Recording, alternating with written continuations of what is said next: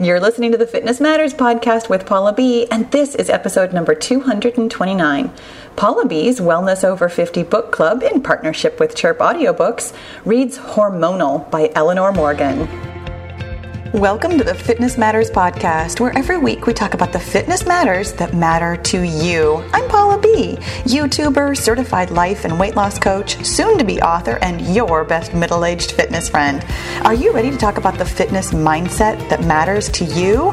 Me too. Let's go. Hello, everybody. You guys, I am so excited that you are here for the Paula B Wellness Over 50 book club in partnership with Chirp Audiobooks. You guys, this month we read the book Hormonal by Eleanor Morgan, which was different. It was different. It was unusual. I have some thoughts about it, and I can't wait to hear your thoughts about it. And even before we start with that, though, I got to be honest, the thing that I would love to really have a conversation about today is not just this specific book, but the actual book club also. You know, we've been doing this for a couple of months now. I don't know if all of you have joined for all of the, what has it been now, 4 months, November, December, January, February, and March. Oh my gosh, is this the fifth one? Okay, apparently time flies, which it does. So this is our fifth month of this book club, and I've done it a couple of different ways. The very first month, I had my friend Lori join me, and we did a pre-recorded session that I then put out as a podcast. And, you know, invited comments and wanted to hear from you.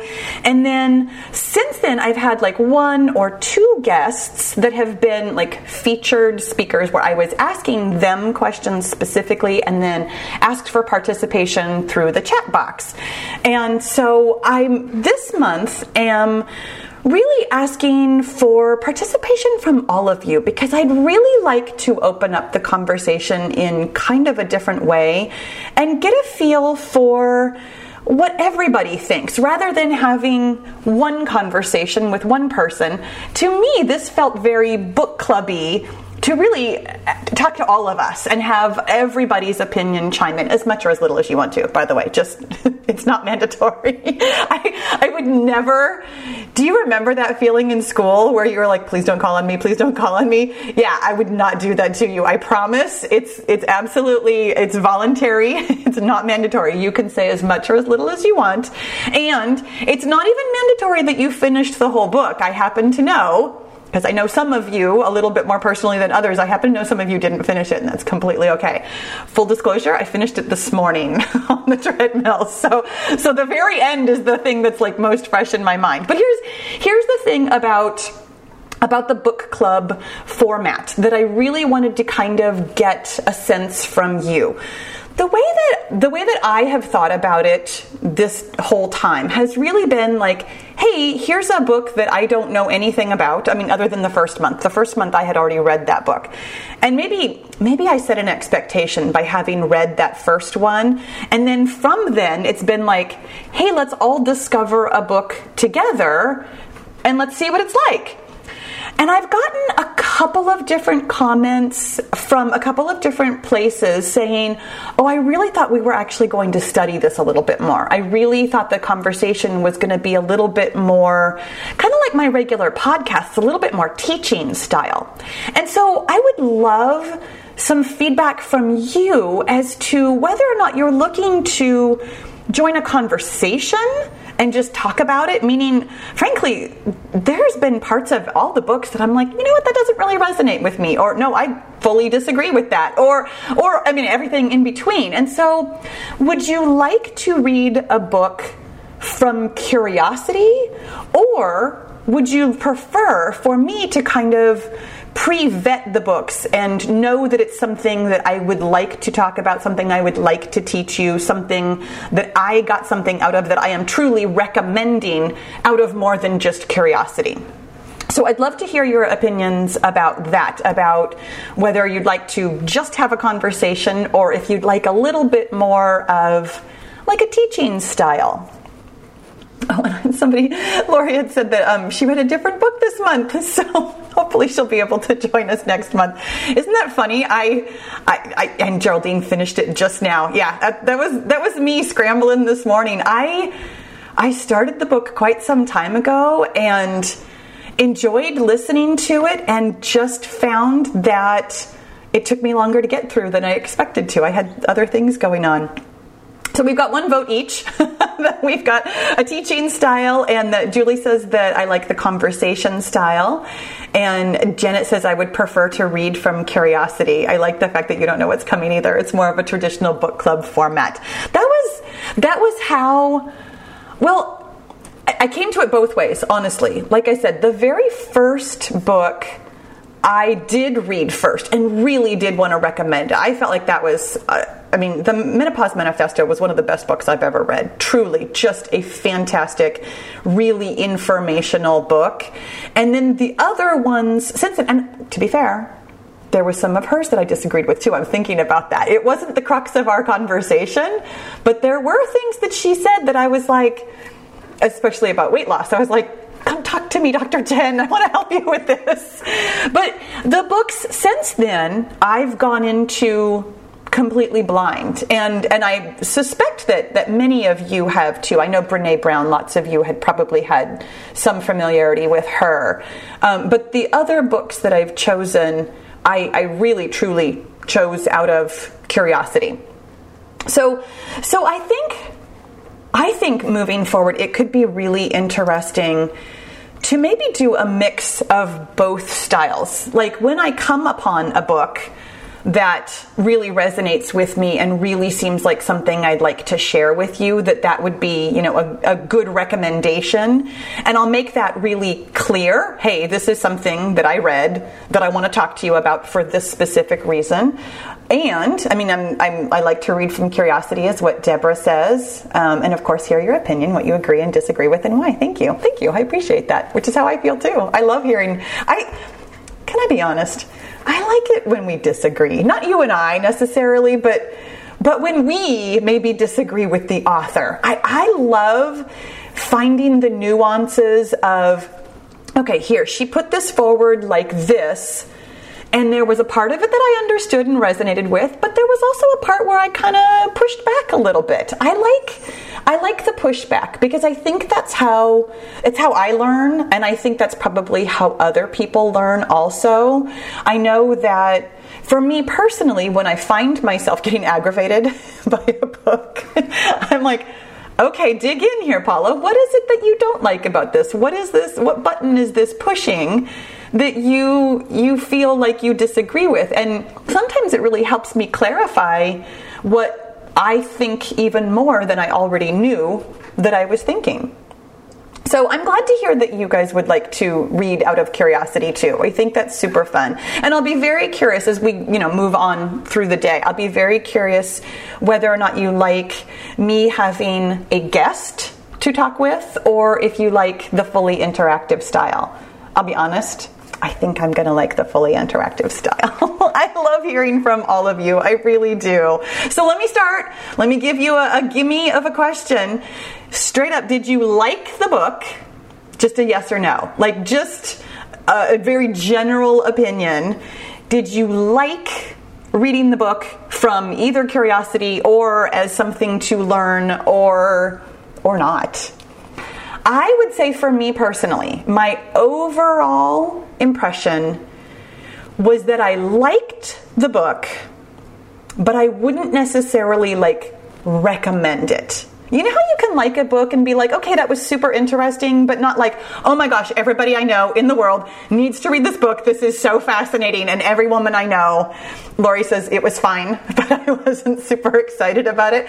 I think I felt slightly above fine, but yes. Julie says, I liked parts of it, but skipped parts that I wasn't interested in. Oh, Julie, I'm curious about that. I always worry when I skip parts that I'm going to skip something that I might have actually been more interested in than I thought I was. So do you mind sharing what you skipped? I just told you I wouldn't put you on the spot, but here I am asking you more because I'm curious what it was that you skipped. Oh, and Janet says, I'd like to hear more from Geraldine. She wasn't a fan. I would too. I'd love to know. Oh, I didn't skip, but I skimmed. Oh, I totally do that. You guys, this is what I love about Chirp. The ability to put it on like 1.2, 1.3, 1.4, 1.5, 1.6. I can't listen much faster than about 1.6 because otherwise it starts to get a little bit Alvin and the Chipmunks. But I can't really listen to things on normal speed like that. 1.3 for me, says Lori. Exactly. I love it. Oh, and Geraldine says, I found it a bit chaotic and could have done with better editing. I am so fascinated by that, about better editing.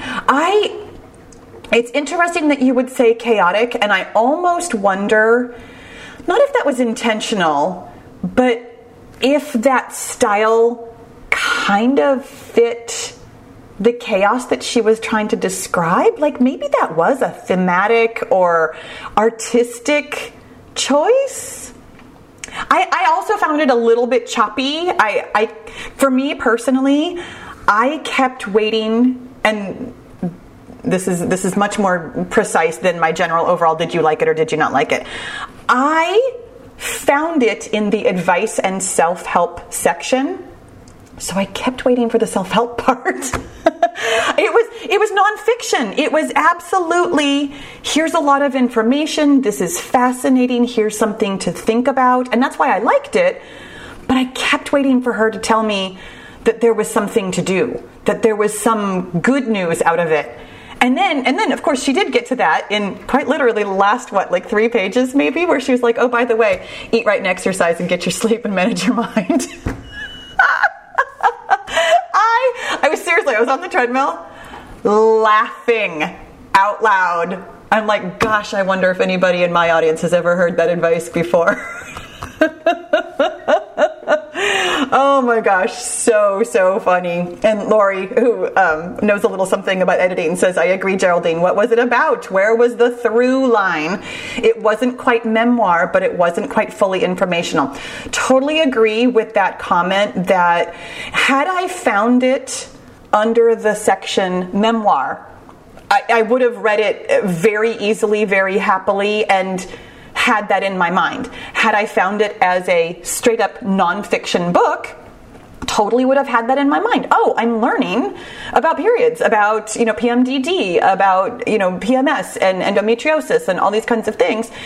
Having seen the phrase self-help and advice, I expected something really different out of it. So I do think that that's where I kind of came to it also, like, where's the cohesiveness? What are we doing with all this information? Did you guys kind of feel that way too, that it was definitely informative? I mean, very informative, but could have used a little more, here's what to do with this information? Were you guys expecting that too, a little bit more self-helpy rather than simply nonfiction? Sally says, I wasn't expecting memoir. And Julie says, yes. From the description, the little blurb that I had read on Chirp, I feel like you can't write a book about periods and women's function, like biological function, without having some personal anecdotes. I mean, you definitely need to tell at least a little bit of your story. I agree, I wasn't expecting it to be quite so memoir, but I personally felt like the memoir essence of it was very natural, very understandable. I mean, did you find the personal stories, like, did you find it to be helpful in understanding some of the information? And then Lori says, but it also wasn't memoir enough to be a real memoir. I agree. It was definitely a couple of different things. It was definitely a nonfiction memoir-esque type book. But so the question that I had asked was, did you find the stories to be helpful to kind of break up and help understand some of the science? I liked that she didn't only tell her story too, actually, speaking of that that it wasn't just her memoir, that she had, other people who have had personal experiences that were similar or even different to kind of help round it out. And Lori says, I feel like I wasn't her audience being postmenopausal, so I wouldn't have gotten anything from that. Again, in the description, it specifically said menopause. That was one of my points that I was going to get to later, but thank you for bringing it up, because this was definitely something I wanted to talk with you guys about. I didn't think there was enough conversation about menopause at all.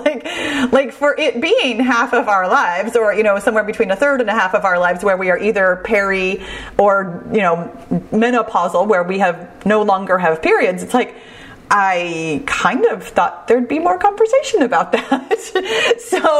So yes, I felt worried about how she was going to experience menopause, right?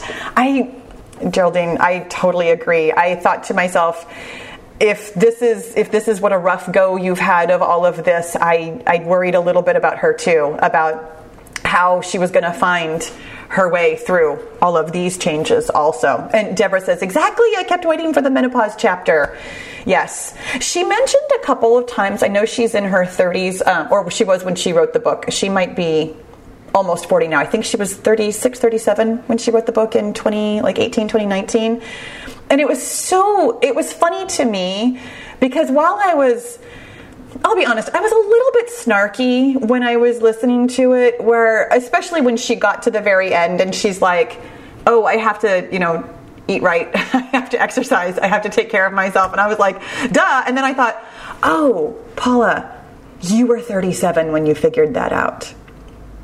I was 37. I was literally her age when I figured out that I was actually responsible for my own health, that it wasn't just, my periods problem. It wasn't just the problem of society, or I apologize, my doorbell just rang, which means my dog's going to go nuts now. Blossom, thank you for joining the podcast. And Talina says, and I hope I'm pronouncing your name correctly, says the stories were entertaining. I agree, that was definitely entertaining. Hey, Blossom. Shh.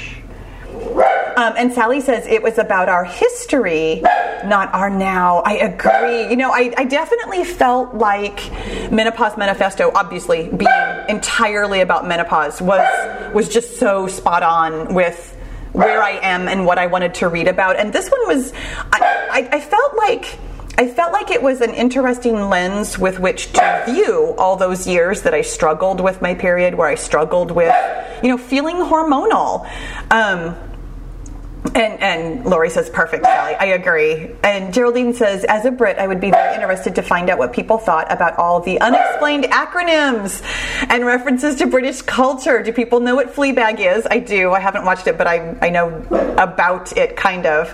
I live really near where she had her first period, so interesting. That was actually something that I was going to ask you guys about the experience of listening to the author, who is British, reading it herself. And first of all, I love to have authors read it themselves. I find the experience to be much more personal, much more personable to have that.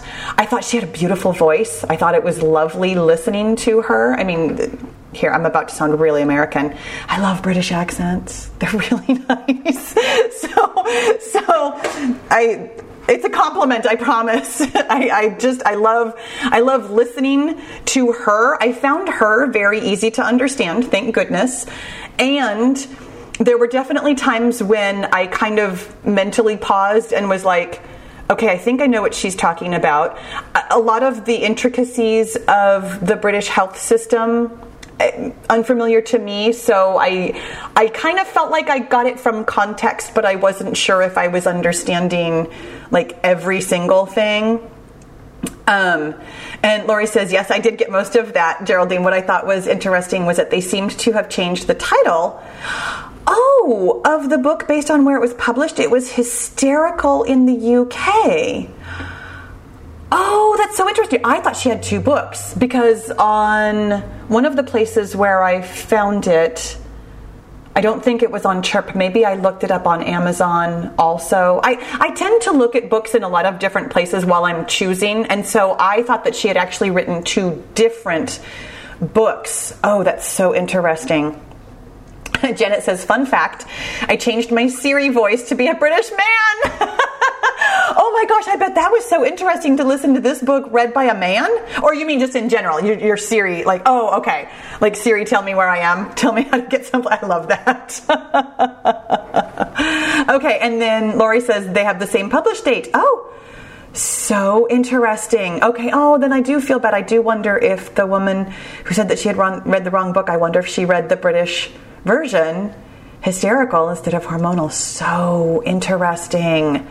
Okay, because I often, yeah, thank you, Sally is holding up the hormonal book cover, yeah, which is what it is on Chirp, for sure, and Chirp I know is in the US and Canada. Yeah.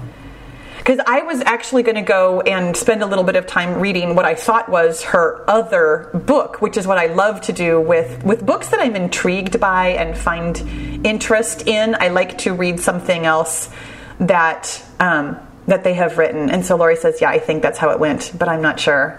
And maybe the change in title was different. Yeah, I don't know. I will look into that because I am really curious about that.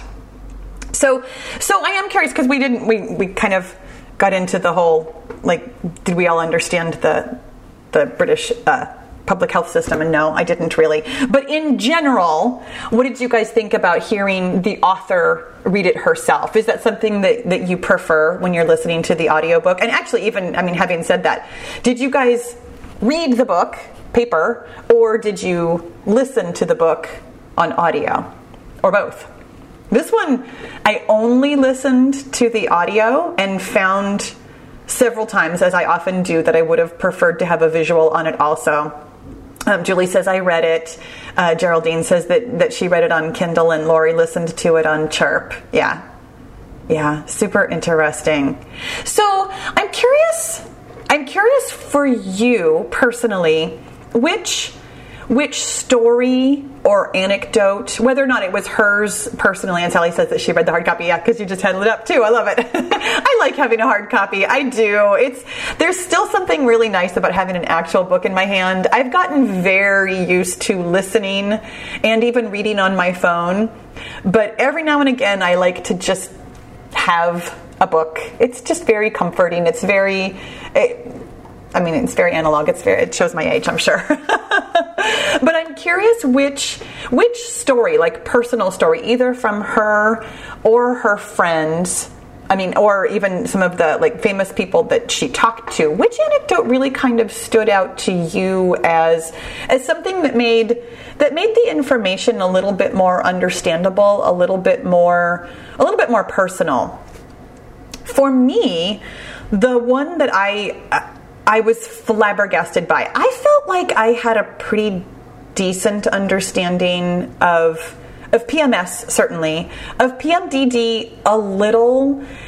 I know several people who have PMDD, so I feel like I kind of have a grasp on that. I have to be honest, I have known so many people in my life who have had endometriosis, and I really had no idea. Listening to her describe her experience with it and the amount of pain and what actually happens. And I don't know if I have just actually blocked that from listening to people, or if this is something that maybe the global we, don't talk about. I was really shocked, first of all, at how many people have it, and second of all, at how really invasive and disrupting it is. I found that to be the most fascinating part of the book. And you know how when you read something and all of a sudden you're like rethinking everything that you've said when you kind of just passed off when somebody's like, oh yeah, I have endometriosis, and you're like, oh yeah, that's too bad. I was like, oh my gosh, I was really flip about that. I want to go apologize to everybody that I've ever known who has had that, and I had no idea how much they were suffering from it, because it really sounds like a very rough go. So I'm curious if there were any stories that kind of made you pause a little bit and maybe rethink what you thought you knew about being a woman in general. Can I give you guys a little bit of time to type? This is the interesting thing about having everybody I will offer again. You guys really are welcome to raise your Zoom hand if you'd like to speak. That's okay too. I was curious also. Oh, hello, Sally. Let me ask you to unmute. I love it. Thank you for coming. You can have a dose of English. I love it. Yay! You've thrown me now by speaking to you. I guess I'd never really appreciated the horrors of PMS. I obviously got away lightly. Yes, intense period of pain, and after having my daughter, I then had the ovulation pain as well, and a very short cycle, so there wasn't long between those. Mm-hmm. But as for PMS, it was my husband that used to have to point out to me that I was tetchy. And how nice of him to point that out to you. He used to tell me that, are you due on in about a week's time? Oh, yeah, sorry. But, yeah, didn't realise what other people are going through, as we now know, because we don't talk about it. Yeah. And yet, honestly... You just say, oh, I've got PMS. And you go, oh, okay. Exactly. I think that's the thing. I feel like we all talk about it. Like, it's part of our vernacular. It's part of how we relate to each other. We all throw it out there. But also, it definitely clarified for me how much we also hide. That, yeah, we all acknowledge, oh, PMS, yeah, I'm hormonal. Like, we all kind of put it out there. But again, I mean, in my experience of knowing people with endometriosis, I had no idea. Absolutely none. In thinking about women that I have known who have even casually kind of talked about, oh, yeah, PMS is really hard for me. It's like, I do wonder how much we've all hidden because of a lot of the things that the author was talking about how we just want to kind of hide our pain, and that there's a little bit of like shame around that too. Yeah. Janet, thank you for raising your hand. Well, I just wanted to say that as a sufferer in the past from endometriosis, I wish there would have been books, even if this one isn't great, at least the discussion is taking place, because I feel like when I was in my 20s and 30s, nobody was talking about this. Yeah. And yeah, the periods were painful. I just came to think that I was a wimp. I had no idea that this was abnormal and that possibly I could have gotten treatment for it and not had to suffer all those years. So in that way, maybe this book and ones like it are a good thing. Yeah. And I felt like that was, I mean, if there was a through line to be had in the book, I do feel like, and I believe it was even the subtitle of the book about why we need to speak up. That speaking up and not even necessarily in a way where we're like, demanding help from our doctors or whatever, but even talking to other women and just saying, hey, this is my experience. Have you experienced this too? And then making it more common, more open. I honestly, I hadn't thought about the word shame as far as like my period or even pregnancy or birth or even menopause. I mean, if you guys have ever listened to my podcast or worked out with me, I don't have a lot of shame. I talk about things. I talk about a lot of personal stuff. I talk about my thoughts about my personal stuff. I talk about my body. I talk about stuff. So for me, I'd never really thought about calling it shame in situations where I don't talk about it, and I'm even struggling right now to think about where I don't talk about it. I'm a mother of boys, and let me tell you something. From a very young age, I was very clear with my boys about this is what periods are, this is how I feel when I have one, this is what's going on. There's no mystery here. I wanted them to understand you are presumably going to be husbands someday,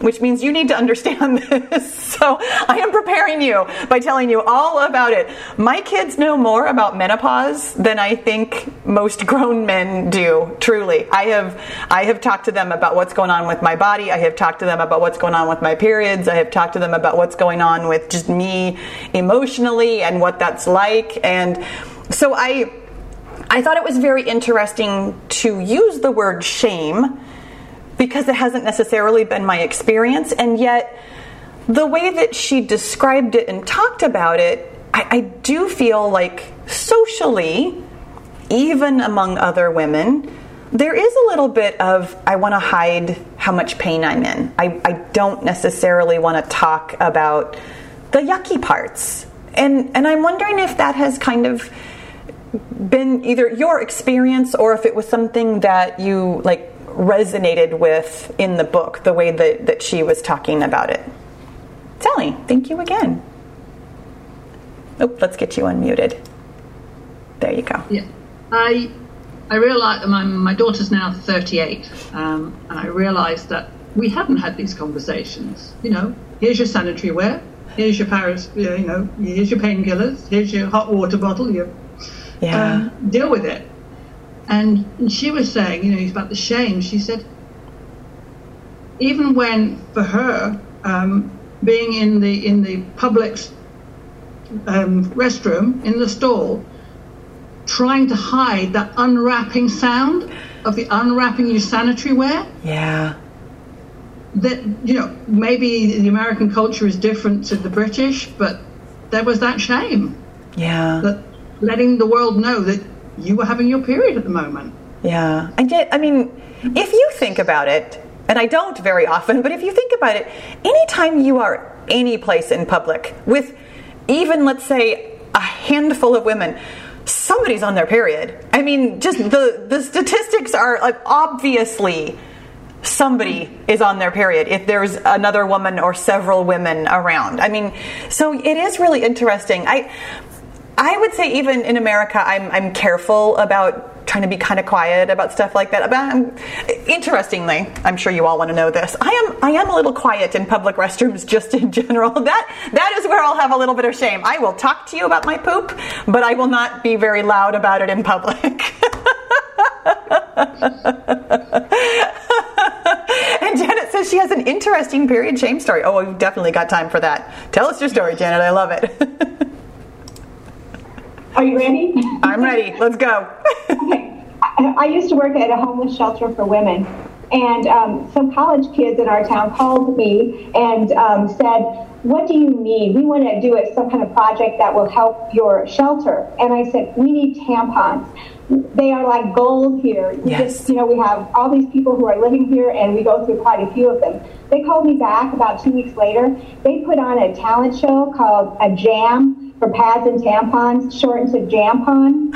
And the evening of the show, all of these people, the admission was a package of tampons or pads, or you can pay $5 and donate and we buy them for you. Yeah. But you saw college guys walking in with pads and tampons, and the whole, in between the acts, the MCs talked about periods and how, especially how homeless women have to deal with them. You talk about embarrassing. A lot of times they don't have a lot of choices. Yeah. But really, it was so enlightening to see these kids it's just part of life. And I wish more people in our world could be like that. But it made me think maybe there's some hope with these young kids, with the guys walking in with their stay free pads and no shame at all. I love it.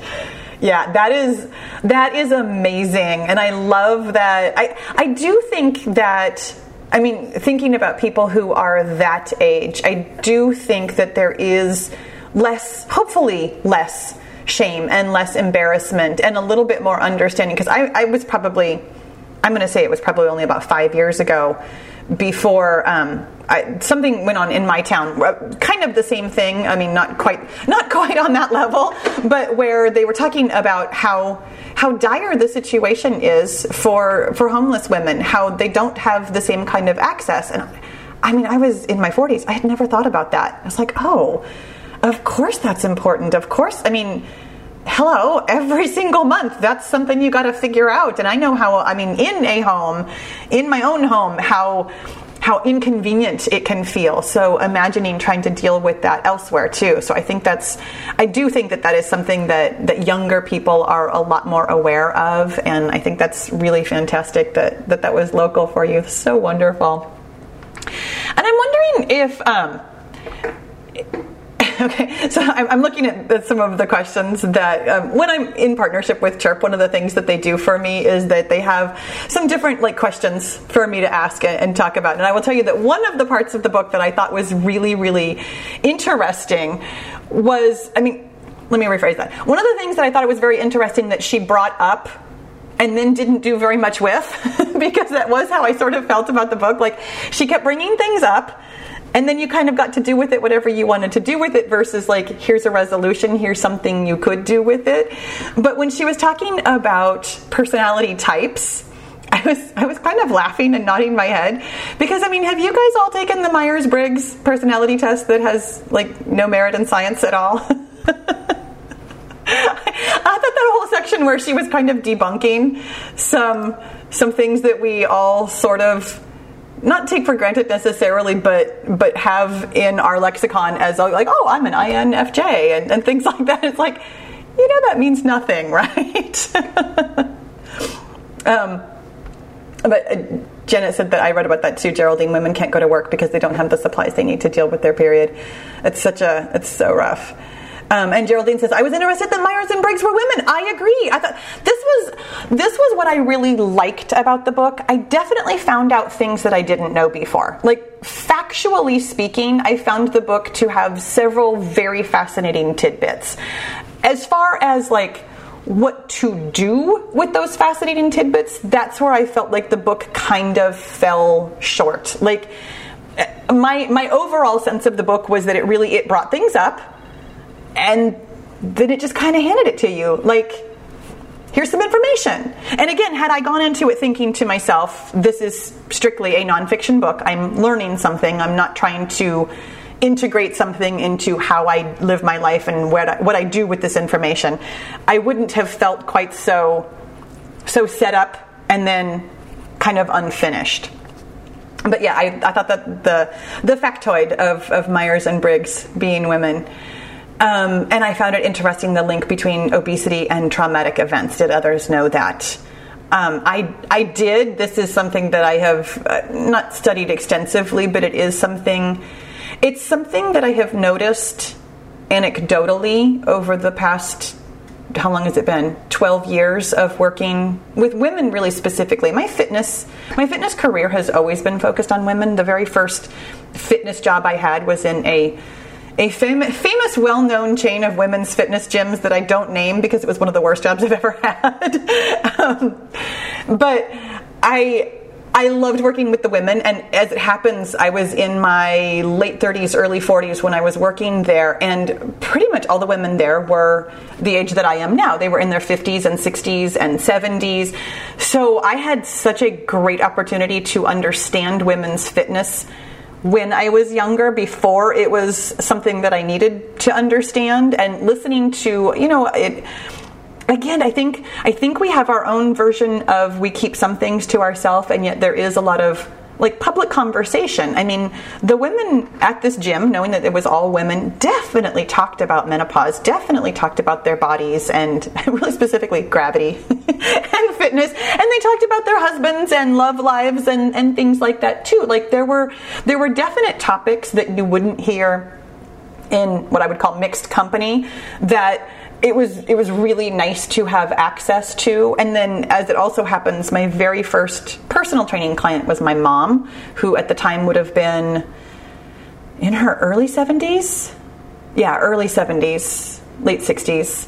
So I had a real bird's eye, hands-on view of, this is what fitness is like post-menopause. This is what happens. This is what can happen.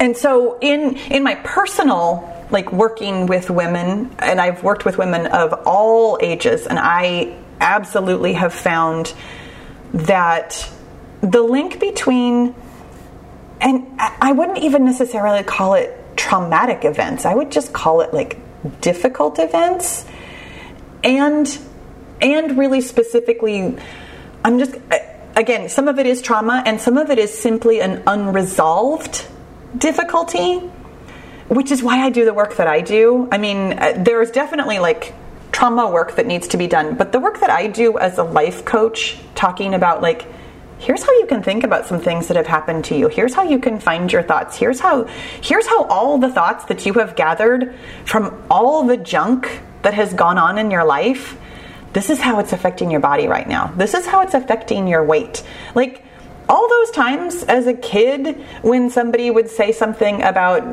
being dumb, for example, my go-to, that absorbed into so many different areas of my life. It affected how I thought about my body. It affected how I thought about my fitness. It affected how I thought about my ability to earn money. It affected how I thought about my ability to be in a loving relationship. Like, the message might have been, handed to me in one really specific instance, but the way my brain took it in, it went everywhere. It became this universal, this is something about me as a human being, as opposed to this is something about my ability to, dribble a basketball, for example. I was really not good at sports when I was young. And that translated into me thinking that I wasn't good at anything because I had, again, what I consider just unresolved. I have unresolved thoughts about a specific thing that became kind of everything. So for me, as like somebody who works in fitness, I've absolutely worked on one-on-one with people and been privy to their stories about things that they had unresolved in their lives. And not all of them were necessarily trauma, but they were unpleasantness, unhappiness, and just unresolvedness in their lives that absolutely translated into weight on their bodies. I've been well aware, at least anecdotally, of that connection for a long time. And I was really but I was interested to read about that and see that it has been, corroborated, like scientifically, like this is what happens to trauma. This is what happens in your brain. And Janet is asking if there is a connection between addictive behavior and unresolved issues from the past. Honestly, as far as I can tell, there is a connection between unresolved thoughts and everything. Like, if I had to say, here's what is, if you have something in your life that you'd like to just fix, something in your life that's not going quite the way you'd like it to go, it's because of something unresolved. And it's not necessarily that you need to go, like, resolve that trauma or that issue so much as you, in my opinion, need to simply find out what you're thinking right now. And that thinking, generally speaking, stems from something unresolved. It's a word or a phrase or a sentence that you heard that hurt when you were younger, that you have then carried with you and spewed out into the world onto other things. I mean, that is truly the way that I see difficulties in our lives, is that we have thoughts and we just need to find them and decide whether or not they're still helpful. And most of them aren't. It is interesting, though, about thinking about addictive behaviors also, because I do think for some people that obesity is like almost a form of an addiction, not necessarily like a food addiction, but a comforting mechanism to eat, and to eat certain kinds of foods and to eat in certain amounts. That, again, I don't want to delve into like the science of food addiction and whether or not that's a thing, because as far as I understand it, there's quite a bit of debate as to whether or not that's actually a thing. But the behavior, the repetitive behavior of comforting yourself with food, I absolutely associate that with things that are unresolved. Interesting. I feel that my husband is addicted to running and exercise, and all of his siblings have some kind of addiction, and I think this is his version. Isn't that interesting? I would honestly say that for many, many years, I would have classified myself as somebody with an addictive personality, somebody who liked doing things repetitively and found myself doing things repetitively, and I absolutely felt that way about running. 100%. And yet my understanding of myself now, like my level of self-awareness, I can see that I'm capable of enjoying something without really thinking about it addictively. And so that was a resolution for me to become self-aware. And Geraldine says, I used to be addicted to cycling in my early 20s. I felt terrible if I couldn't do it. It's interesting how, and this was actually a bone that I had to pick with the book, truly, was the way she described so many things as being outside of our control. With really specifically, like when we think something like, I feel terrible if I can't run or cycle, and that feels addictive, and yet it's not really about the cycling. And for me, it wasn't really about the running. And in the case of reading what she was talking about in the book, about how it wasn't really about how, society says this or that when you come to the awareness of your own thoughts, that none of it is outside of your control. And that was what I kept waiting for her to kind of get to. I think she's about 10 years away from it, if I had to guess. She's got a little bit more to go through, because, again, at the end of the book, when she was talking about how, I thought it was very, very fascinating how she brushed right up against therapy 2 times in the book. She talked about cognitive behavioral therapy, which is exactly, I don't do therapy, but those are the tools that I use as a life coach, where you find your thoughts, you understand that they are creating your feelings, and then those feelings are driving your actions and getting you results. She mentioned it, said that it was helpful, and then swooped right away from it. And then at the very end, when she was like, oh yeah, by the way, and now I'm seeing a therapist, it's really helping. It's like, are you kidding me? That would have been a really good part of the book to bring up, about how what you think creates your reality. But I felt like that didn't fit her narrative, because she really did want to talk a little bit more about the science, and she wanted to talk more about pain, and she didn't necessarily, again, it was not a self-help book. She didn't actually, maybe she did want to offer help, but she didn't actually want to offer one prescriptive, here's the thing that helps. I think she wanted to explore, here are lots of things that may or may not help different people in different stages. And by the way, I went through all of them, and none of them helped until I went to therapy and started managing my mind. So I personally would really love to have a second book where she talks about how managing her mind helped her manage her pain. I sure hope it does. Lori says that she seemed to be talking also about how we pathologize being female, so that may have felt to her like it didn't fit in. I see, to us it would have fit. I totally agree. That was what I thought also. And she even really kind of specifically talked about that a couple of times, about how we have medicalized being a woman. And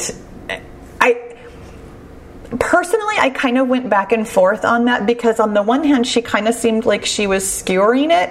And then on the other hand, she was like, so then I went to this doctor to try and get some help. And then I went to this doctor to try and get some help. And then I went to this doctor to try and get some help. Like, she almost pathologized herself, which, again, I think may have just been like an artistic choice to frame her whole narrative under the, here's all the help that I was searching for, here's all the things that I found. I'd like to give her the benefit of the doubt on this one and say that that's why she presented it as such. Lori says, I found her part that was basically about antidepressants are evil, problematic, but she also skirted around it a bit. Exactly. I agree with you 100%. She brought things up and kind of presented an opinion, and then moved on to another topic.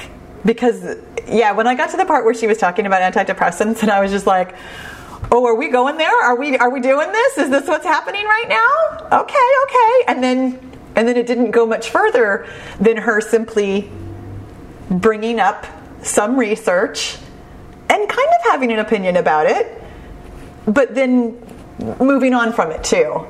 I'm curious if there was a part for each of you. Like, I think for me, I had, some hot button issues where, of course, I wanted her to talk about exercise. Like, of course, I wanted her to. That was what I was waiting for the whole time. When are you going to get to some exercise therapy, and when are you going to take care of your body? Take some personal responsibility. and it kind of wasn't there. Like there was a little bit at the end. So I'm curious if you guys had like a hot button that either you were waiting for her to bring up, not just menopause, but like some other maybe therapy or some other topic that you were waiting for her to, or some topic that she did bring up that maybe you found a little difficult to read through because of the way she presented it. I was curious about that. And Lori, I was actually wondering, just because I do happen to know Lori, she and I are in the Get Your Goal group together, and I was wondering if that was the part where you quit reading the book, because I know you mentioned that you had quit reading it. I didn't know if you had come back and finished it or not. Hello, sweetheart, how are you? I just figured it's easier than typing in. Yeah. I actually ended up going back to it because I can't remember whether it was Amy B or somebody else had or Julie, somebody on our group had talked about how much they liked it. Yeah. And so I ended up going back to it. No, I hadn't gotten that far. I actually got really bogged down in the beginning when she was going so deeply into the biology of your period, like the hormone this, the hormone that. And I was like, I am no longer having my period. That is way in the rearview mirror. I'm not interested in this stuff. And then I was glad, actually, that I went back to it, because the rest of it was, even if I didn't love the book, there was more to that second part. But it like I had no idea that was coming, because they didn't set it up in any way in the, like in the intro or anything, that was what was going to be coming next. And so, but I will say, yes, so the antidepressant part definitely bugged me a little bit. And also just I thought it was really funny because she references Jen Gunter, who did the Menopause Manifesto. Yes, I was so happy when Dr. Jen came into the book.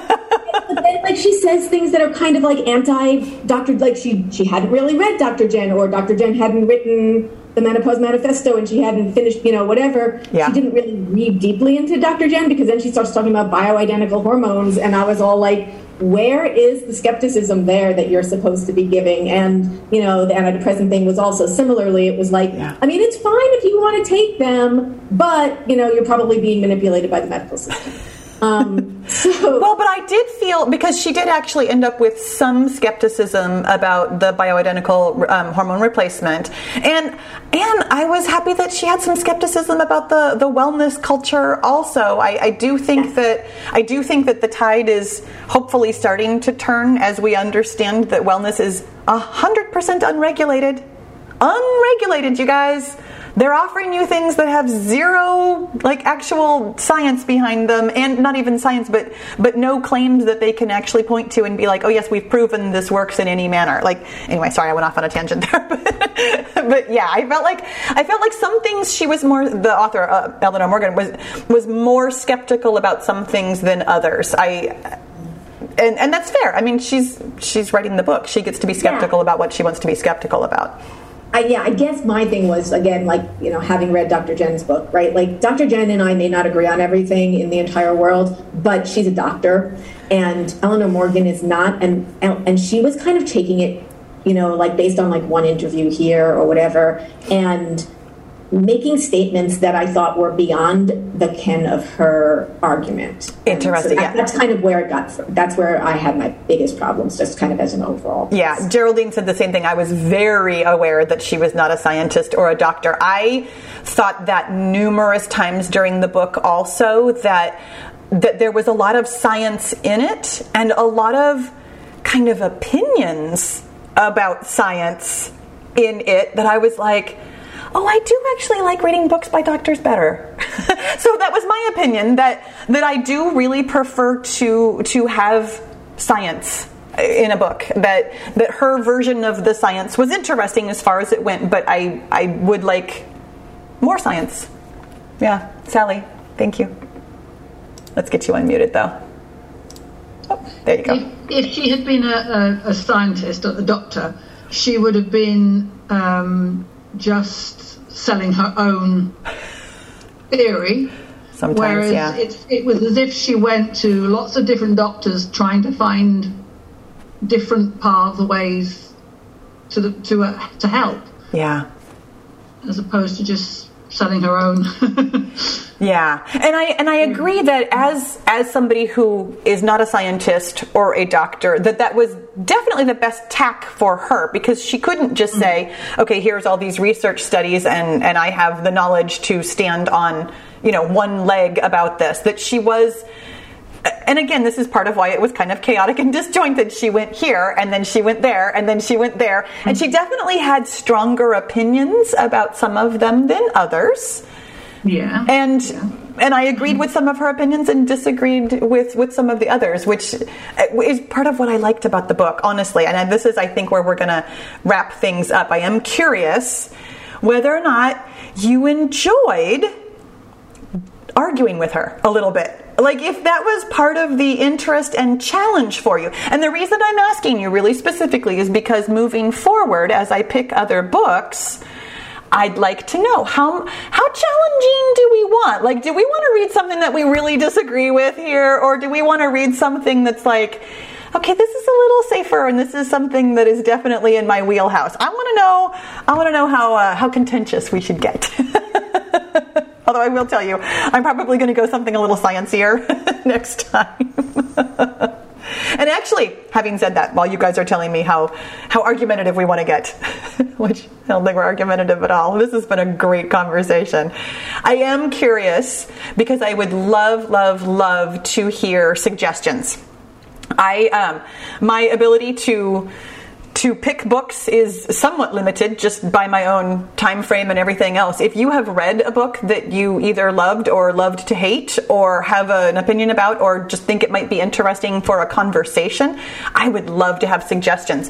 You guys can you can always leave comments on social where the podcasts come out. If you've got something relatively quickly, you're welcome to pop it into the chat here. That would be amazing. Janet says, I would love to read a memoir. Someone mentioned this earlier. I will be on the lookout for an appropriate one. I agree. I think a full-on memoir could be very suitable for what we do here. I mean, while we talk about wellness and health, and I do definitely have a science bent, had this been a straight up full-on memoir, I probably would have enjoyed it more, and I certainly would have expected something different from it. I mean, again, I came to it with one expectation, and then it was a little bit different, so it took me a while to kind of figure out where she was actually going with it. So if we read something that is really specifically a memoir, and I've got that in my head, then I will read it as a memoir, and I think that could be very interesting. So you guys, gosh, thank you. This was super fun. I really liked hearing lots of voices. I really liked hearing lots of opinions. I would love to, excuse me, don't want to disagree totally. Sorry, I'm reading what Sally says. Sally says, I don't want to disagree totally, but every subject does raise issues for somebody. I totally agree. There's never going to be a book where we're all like, you know what, that was just really nice. And then that's the end of our conversation. And